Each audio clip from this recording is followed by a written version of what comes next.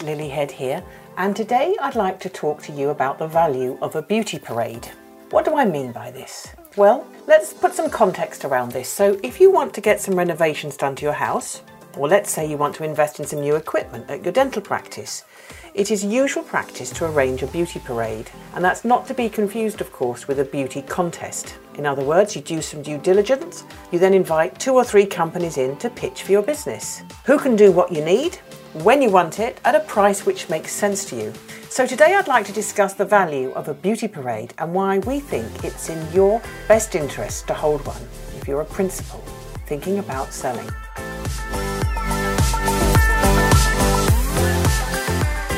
Now, we're often invited to beauty parades when dentists are considering which dental broker to trust with their dental practice sale. And of course, it makes sense to us that when you decide you want to sell something, this is the best way to go around it. Particularly when it's something as valuable as your dental practice, that you hold a beauty parade of prospective buyers. You, of course, can then decide who you want to sell to, who has the most compelling offer, with the most compelling terms. You're going to be seeing a choice of people and from different organisations, and then you can make that choice, what fits best for you. But, and there is a but here, we know that there are a bunch of people and organisations that continually canvass principals about selling their dental practice. Their motivation is that they want to avoid being part of a beauty parade, simply because they know that beauty parades work to the advantage of principals. So let's talk about what are some of the attractions of responding to a private approach. Well, the obvious one to some people is there's no fees to pay a dental broker. They don't need to invest any time in selecting a dental broker. There's potentially a quicker completion time if the prospective purchaser doesn't need to apply to a bank for lending. And beware of people that are talking about cash purchases, by the way, because it almost never ends up being a cash purchase, and you end up having to go back to the banks and slipping another 3 or 4 months on a sale duration. If you respond to a private approach, they'll provide a valuation of your business. There's a red warning light here. And of course, there's only one prospective buyer to liaise with, which might seem simpler to you. But of course, this is fraught with danger. You're feeling flattered that someone's interested in buying the dental practice that you've developed. And of course, you could be reassured by speaking to other dentists who previously sold to that person or that organisation. Although you should always ask them if they agreed a deal in isolation or through a dental broker. And you may feel that there's less risk that your staff will find out until the deal completes. On the face of it, yeah, there's lots to like.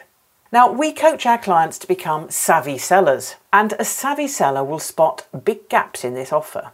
Remember, the person you'll be working with through a private approach is a trained buyer. The Cambridge Dictionary, by the way, defines buyer like this. In business contexts, a buyer is a person who buys things for a company as part of their job.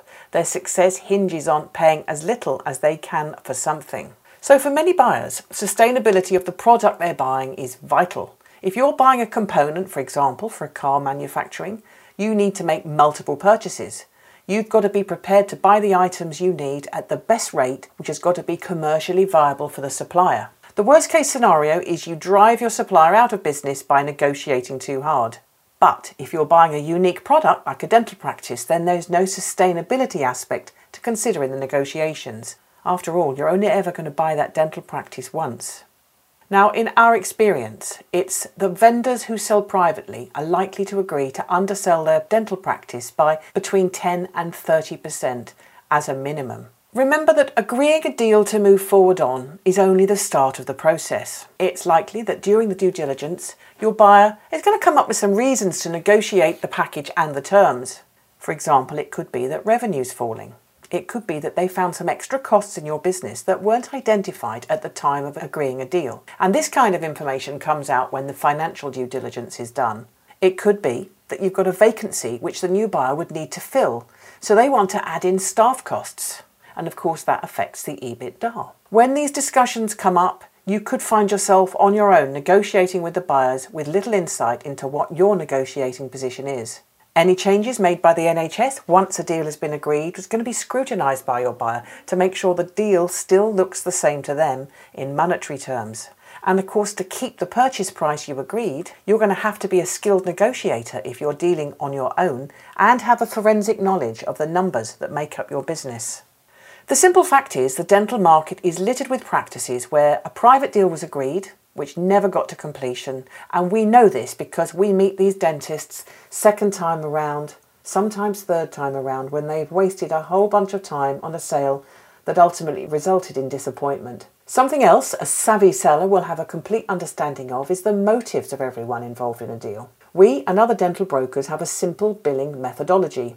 Our fees paid by the vendor on completion, and it's a reflection of the sale price. There are other methodologists, but this is the staple. It's all pretty straightforward and easy for all parties to understand. And we talk to principals who are introduced by trusted advisors to individual buyers for their dental practice. Often we know that it's not immediately clear to the principal that their trusted advisor was actually earning an introducer's fee from the purchaser. So this kind of arrangement is in the best interests of the trusted advisor and not the principal. Our advice to you would always be to ask the question. You have the right to know who is doing what and why. Now, let's get to the bit I know you've been waiting for. Why should you hire a dental broker? Well, you only sell your dental practice to who you want to for the price and the terms that you agree. If you're attracted to a particular organisation, of course you can still do that. It's just that you will be selling to them more on your terms and not theirs. Of course, all deals must work for both parties. Only a broker who can reach all the buyers can put together this beauty parade for you. And brokers doing a job properly will deliver an outstanding return on investment.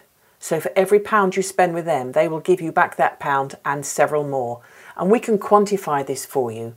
So do please call us to discuss further. Brokers mostly work for the vendor and have a success-based fee structure. And of course, a broker's going to be able to create a competitive environment around your business and leverage that when negotiating on your behalf, which of course you won't be doing if you're going for a private sale or just going on that 1 or 2 person introduction from your trusted advisor, and I use that word in inverted commas to remember.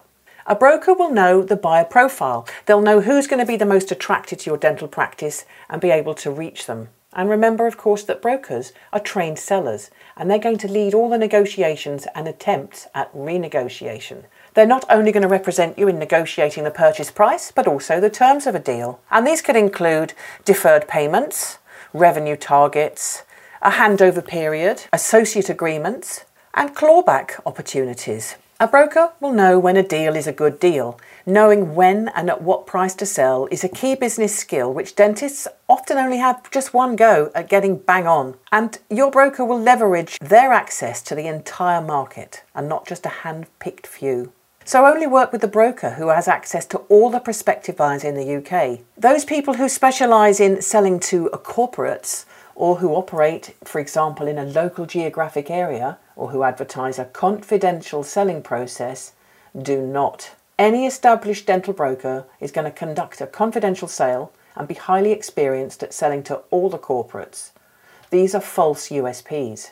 Now, your broker will also advise you on the choice of solicitor, dental expert who is best placed to act for you, and make sure that you're set up to get the deal done in the shortest possible time. It's a false economy to go for a low-cost dental solicitor pitching for business. And your broker will also help you with the CQC registration. We see our clients right through to completion, all the while vested in ensuring you get the best deal possible. But we also understand that dentists like to hear it from a dentist. So please do come onto our website where you can see some video testimonials as well as many written testimonials on our service and how we basically take our clients and put them over that winning line and supporting them throughout the whole process. If you'd like to talk to us about anything to do with buying, selling or financing a dental practice anywhere in the UK, then contact us today. Thank you for listening to our Dental Business Transaction podcasts. I hope you found it informative, and remember that they're easily available through our website, lilyhead.co.uk. You can listen to them via Spotify, Apple or Podbean, or watch the video versions on many conversations through our YouTube channel. Finally, if you'd like to talk to any one of my team or myself, please don't hesitate to get in touch with us. We can help you with advice, buying, selling or funding a dental practice. So please do call us. We can be reached at dentalbrokers@lilyhead.co.uk. Thank you and goodbye for now.